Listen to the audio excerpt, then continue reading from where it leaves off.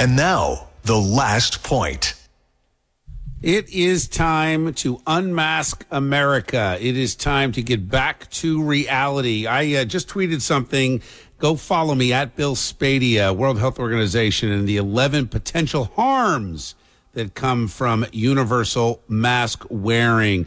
The Dutch have decided it is not something that should be done in public.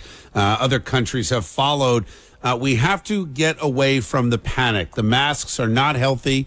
The self-contamination, the discomfort, the idea that you can't do strenuous activities, you can't be running around with the mask on, the fact that the kids are going to be taking it on and off throughout the entire day, touching their face, which flies in the face of medical science. It is time to unmask this country and get back to normal. Coronavirus is very unlikely to have a negative impact on you if you're younger than the age of 44. And if you're older than 44, you're going to have to be way older, in your 70s or 80s, and have at least a couple comorbidities before you're in a real danger zone. Those are the facts. Why we are still here, from stopping the spread in order to preserve our medical community and make sure we had no overrun, to universal masking, social distancing, and the Attorney General threatening gym owners with arrest.